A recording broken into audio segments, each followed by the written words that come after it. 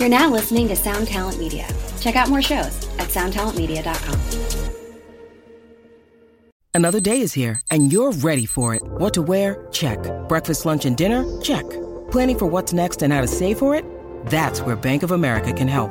For your financial to-dos, Bank of America has experts ready to help get you closer to your goals. Get started at one of our local financial centers or 24/7 in our mobile banking app. Find a location near you at bankofamerica.com/talktous. What would you like the power to do? Mobile banking requires downloading the app and is only available for select devices. Message and data rates may apply. Bank of America N.A., member FDIC.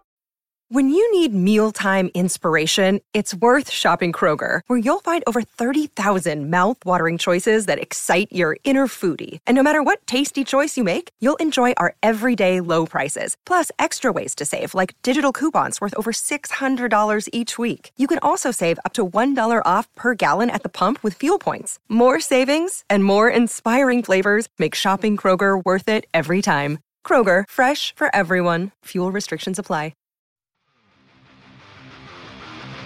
Welcome to a new episode of Delirious Nomads, brought to you by Blacklight Media Records, a weekly podcast hosted by yours truly, celebrity chef Chris Santos. I hate calling myself that. And underground metal connoisseur Matt Bacon, who loves being called that. This is your new favorite podcast for all things heavy metal, as well as breakdowns of your favorite combat sports and riffing on some food talk every week with very special guests from across the globe. Hello and welcome to the Delirious Nomads podcast. I'm Matt Bacon. Chris isn't here this week, but we do have my very good friend, Ben Voss of Circular Wave Records. How are you, Ben? Hi, Matt. I'm good. Thank you. How are you? I'm good. I'm warm, which is important. Very good. Talk to me. So Circular Wave starting to have an impact in Germany, but for American audiences, what's the story behind the label? The story behind the label is Matthias and I, we come from the major label background. So we used to work for Sony Music back in the days. And as we both share a passion for rock, metal, alternative music, and of course, like the bigger labels are more into the mainstream area, which was at this time and still is all hip hop, rap, urban music, especially. We thought about why not founding an own label and making it a new home for these kind of bands, because we had the feeling that this kind of music is emerging as well again. And we wanted to be a good alternative home when you mostly have the same one since a couple of years. And so it's been going for a few years now. I mean, we started in April 2021, which was in the middle of the pandemic. Not the easiest time to start a new label, I would say. But it also gave us time to really set it up. I mean, the industry got slowed down. The whole world got slowed down. And we had the time to really prepare and build up for the time to come when now everything, goes back to normal and everything gets speed up again. The last 1.5 years, we built the foundation. Had our first signings, had our first record release, physical as well, built a DTC store, which is worldwide, found partners. That's where we're at now. So talk to me about this for a minute. When you talk about being an alternative to sort of major labels in terms of like as a home for bands, what do you see the mistakes of major labels and bigger sort of metalcore labels in general as being? Well, I wouldn't say, I see the mistakes, but what I do see is the lack of building processes or artist development. So normally you would take a band that is already at a certain level when it comes to physical sales or streaming numbers or whatever, social media numbers. So we are kind of trained in the music industry to just look at the numbers and not into the talent anymore, because our newest signing has like a couple of hundreds Spotify follower and monthly listeners. But does he have talent? Yes. Do you need to find him? Yes. So there's a lot of talent out there, but I think that labels are not really going to talent anymore, which is on an economical side is understandable. But if you don't build up talent, there is no new big bands, or you have to pay a lot to buy them into your label. And so how do you personally go about finding bands? I always think this is interesting when I talk to other people who do A&R. Like, how do you discover artists? I mean, searching the platforms, one of the things, but then of course you have your own network that you built during the couple of years. And I think I built a good international network where you are in touch with several people all the time. And I do understand that Circular Wave just started. So, talks about like taking on bigger acts is a bit difficult at the moment because you need Sure. to have your proof of concept first. So that's why we're working with newcomers, especially trying to break them. So, you have this kind of proof of concept. Basically, I just recently found a band through TikTok, actually. It's social media channels. I just check out Spotify playlists, check out, what I like, and then it's network. Being active with your ears and eyes. I like that analogy, being active with your ears and eyes. Yeah. Because I think it's interesting. This idea of like you talk about, I want to kind of boil this down because you talk about looking for talent. Because I have a slightly different approach, but when you talk about looking for talent, what does looking for talent mean to you? Like, what can you define talent? Like, is that based on songwriting? Is that based on their social media? Is it how do you perceive that?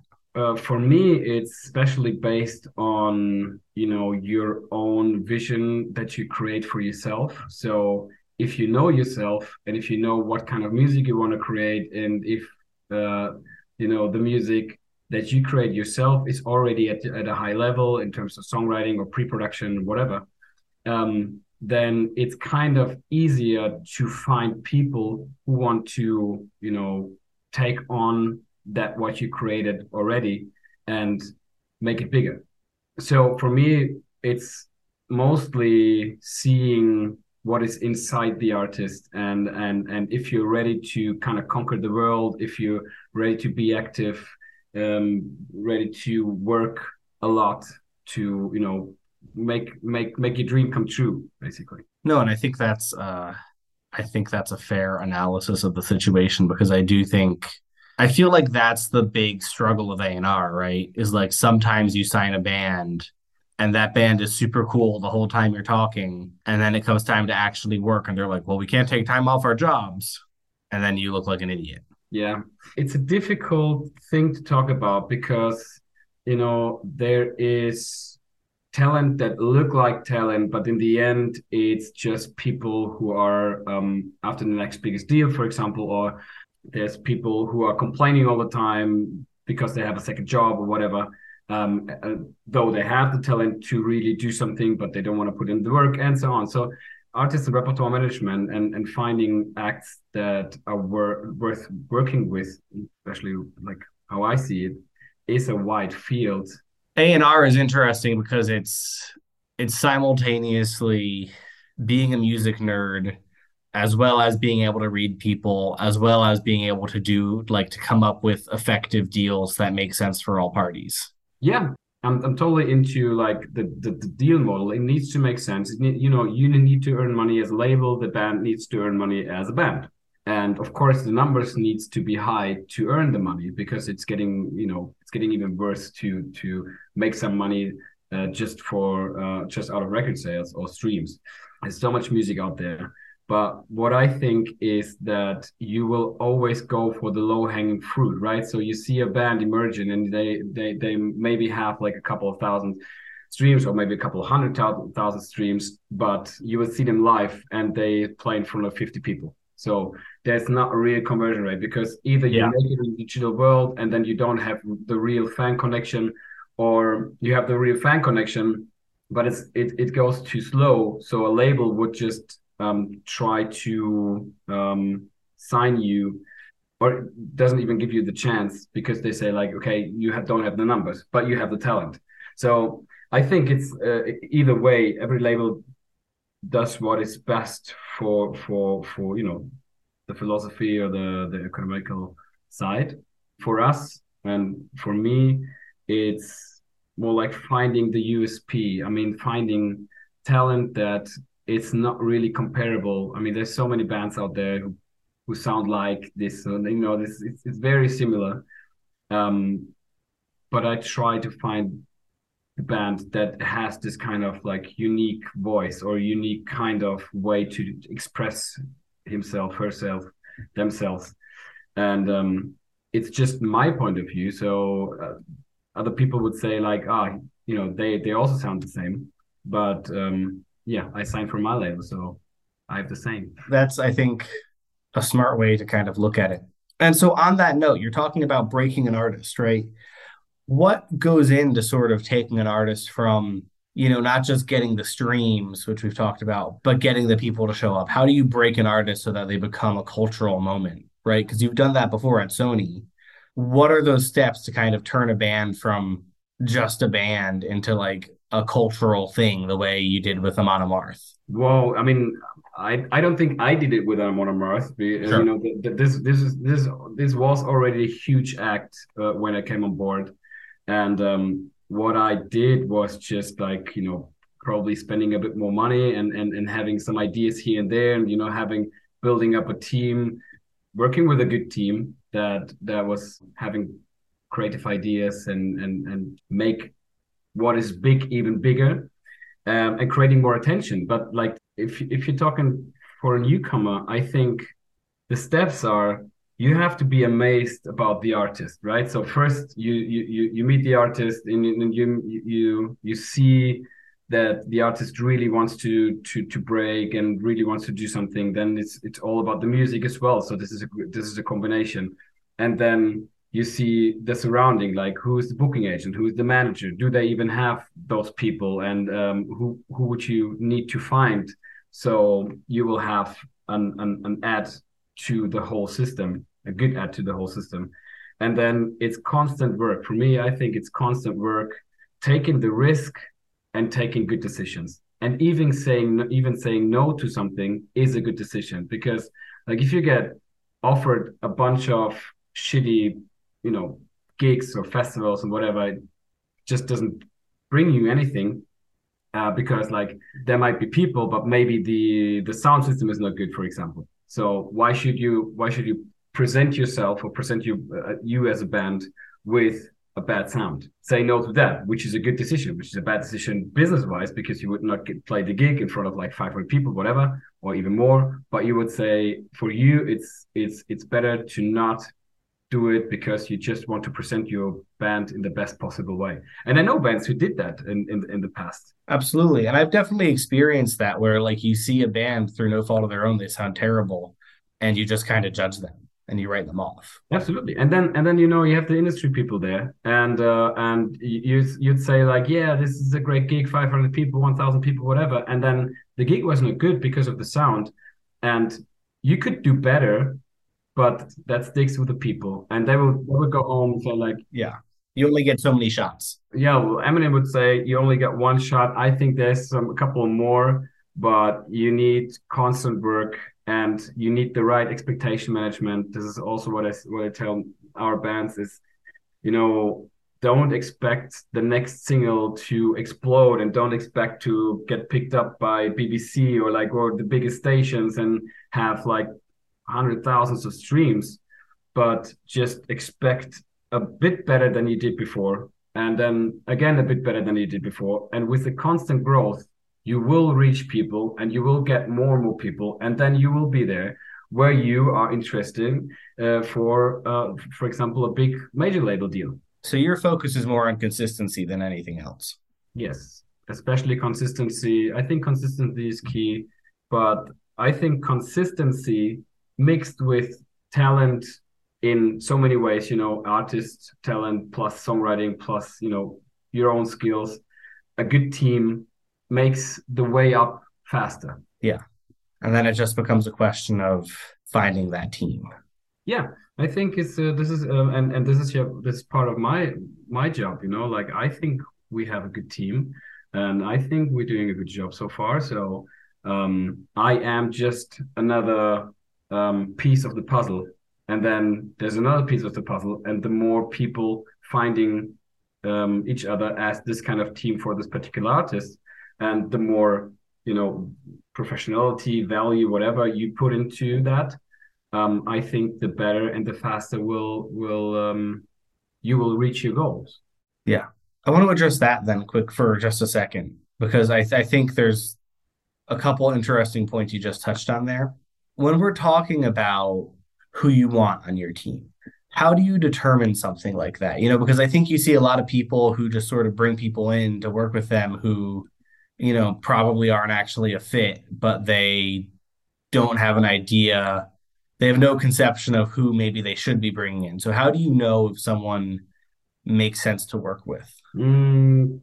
Tricky question, because like in my career, it came naturally. So I met the people somewhere that I ended up working with, because you have this kind of connection and trust, and you share the same passion for your job in general, for the music industry in general, but then also for this particular project, right?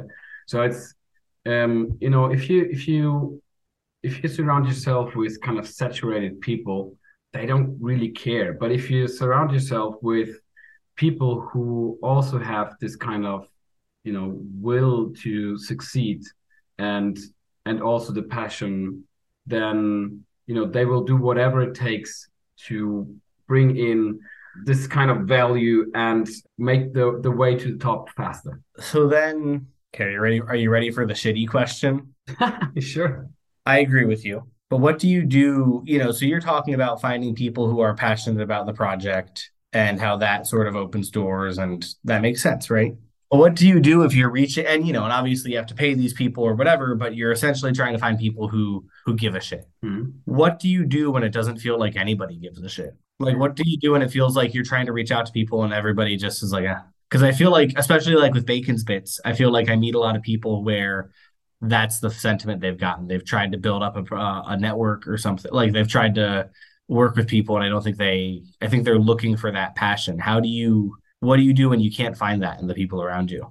I mean, define passion, right? So Sure. for some people, passion is just, working with this kind of band style music and be like, yeah, this needs to be big, this needs to succeed. So I'm in. So I really like it. So I will help the band grow, right? So, but for other people, passion is making as much money as you can. This could also be like, if a passionate person is like, there's people who are not that much into the music, but they see the value in the band and say like, Right. okay, this will work, and I can bring something to the table and make it work. And if you don't find anybody, you have to question yourself. So I have to question myself all the time. Like, am I the right A&R? Is this the right band? Is this the right whatever? Because or it's also, again, the expectation management. So if I would expect like a big booking agency signing a newcomer because I think it's a great band, it's a great artist, I would try it. But if I get rejected, or the band gets rejected, maybe it was the wrong expectation management, because what can the artist or I bring to the table to deserve to work with these big companies? So it's, that's what I said. It's always this kind of tricky. It's always kind of tricky to define this world of A&R and signings and stuff, because you would always say you found the biggest talent. But there's so many perspectives and there's so many opinions on the artist side, like on the artistry side, and then also on the business side. Sure.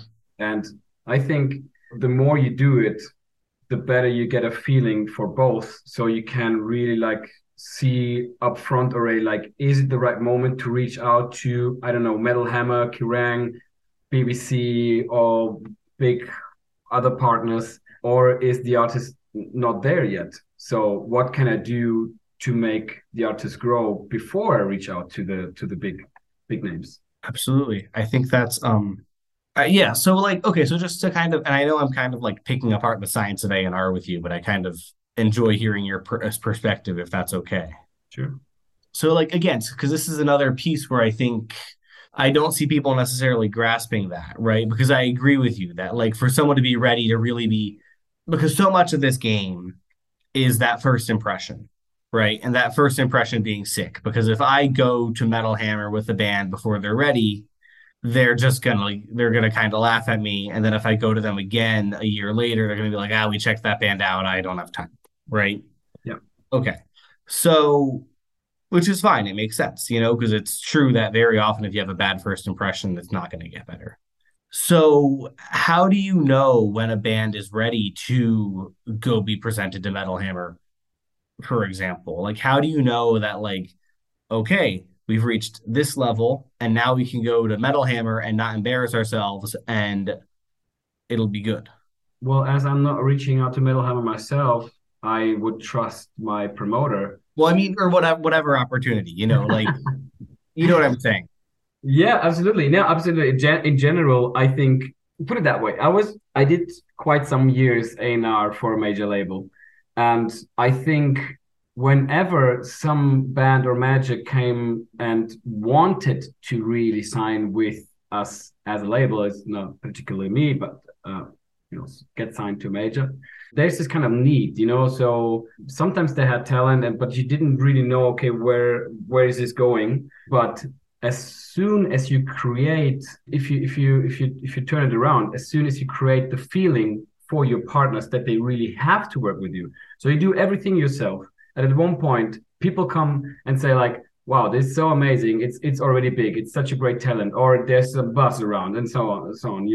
Let the people come is the better idea than trying to make the big deal wherever.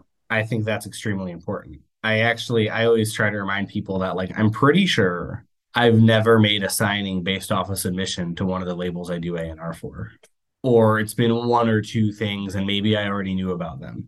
Yeah, I mean, sometimes things come across and then it's also a combination of what you're looking for at the moment, or do you have free capacities, or it's Sure. the first impression thing that you said, like, if you didn't know a band before and somebody sends you something, you'd be like, oh, okay, shit.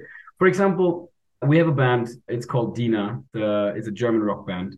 An industry colleague from our distribution partner, sent them to me and said like, hey, look, it's too rock for our other distribution. I mean, there was like, I think it was I can't remember the name, can't remember the company, but anyways, so he was friends with the band and he heard like about our label, and he just thought like just sending it over. I was like, it was 9 o'clock in the evening, and I was like finishing my workday, and then I got this email, and I was like, nah.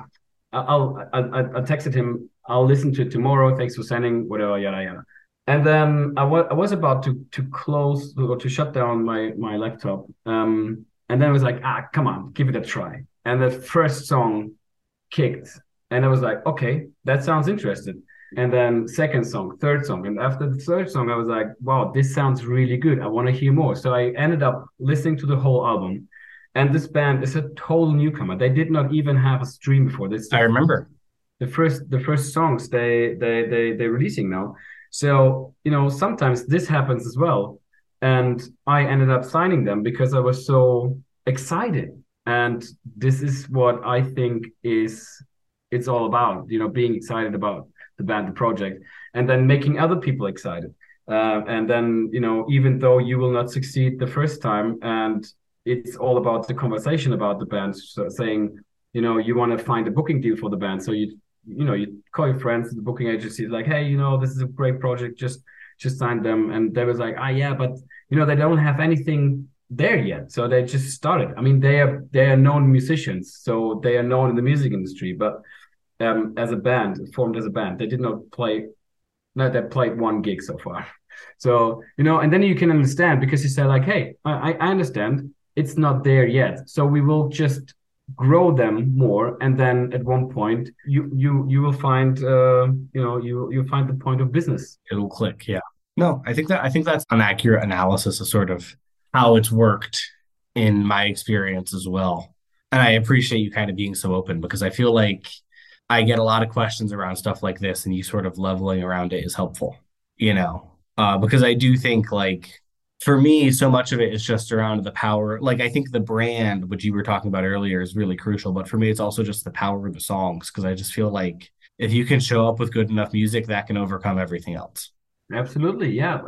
And again, if you have good songs, good music, and your band is not ready to put it out because you have problems within the band, or you're not good on stage or whatever, you can have the best music if you don't have the vision, or if you're not ready, or you can be ready and you have like bad songs. And that's also like, it's all a combination of so many things, and it's so rare to find that combination, so rare that every puzzle fits together. And even if you have that, there's always something missing, and then you will always dig for that kind of piece of puzzle, right? I think that's our job in the music industry. That's our job in growing artists, finding that missing piece of the puzzle, and then go from there. Absolutely. Is there anything, what do we need to be looking out for from Circular Wave? Just did a signing recently, actually yesterday. The artist signed yesterday. It's he's called Half Cut K9, coming from London, young artist. Very excited about this one. Actually, I'm very excited about like the things to come. We are in talks with several artists. We're growing. We are moving into an office this week. Have found an office space. So this is all. It's all developing, and I see our company as like a newcomer artist. You need to do your steps and the right steps, and find the right team, and grow the family to grow your brand. And I will grow it as big as I can with the artists, all our artists involved. I like that. That's excellent. Thank you so much for coming on the show. Thank you for inviting me, man. All right, so that was awesome. Thank you everyone out there for listening to Delirious Nomads, sponsored by Blacklight Media. We will be coming back at you next week with another awesome guest. Be sure to follow Blacklight Media on socials for new music and more, and above all, keep it heavy.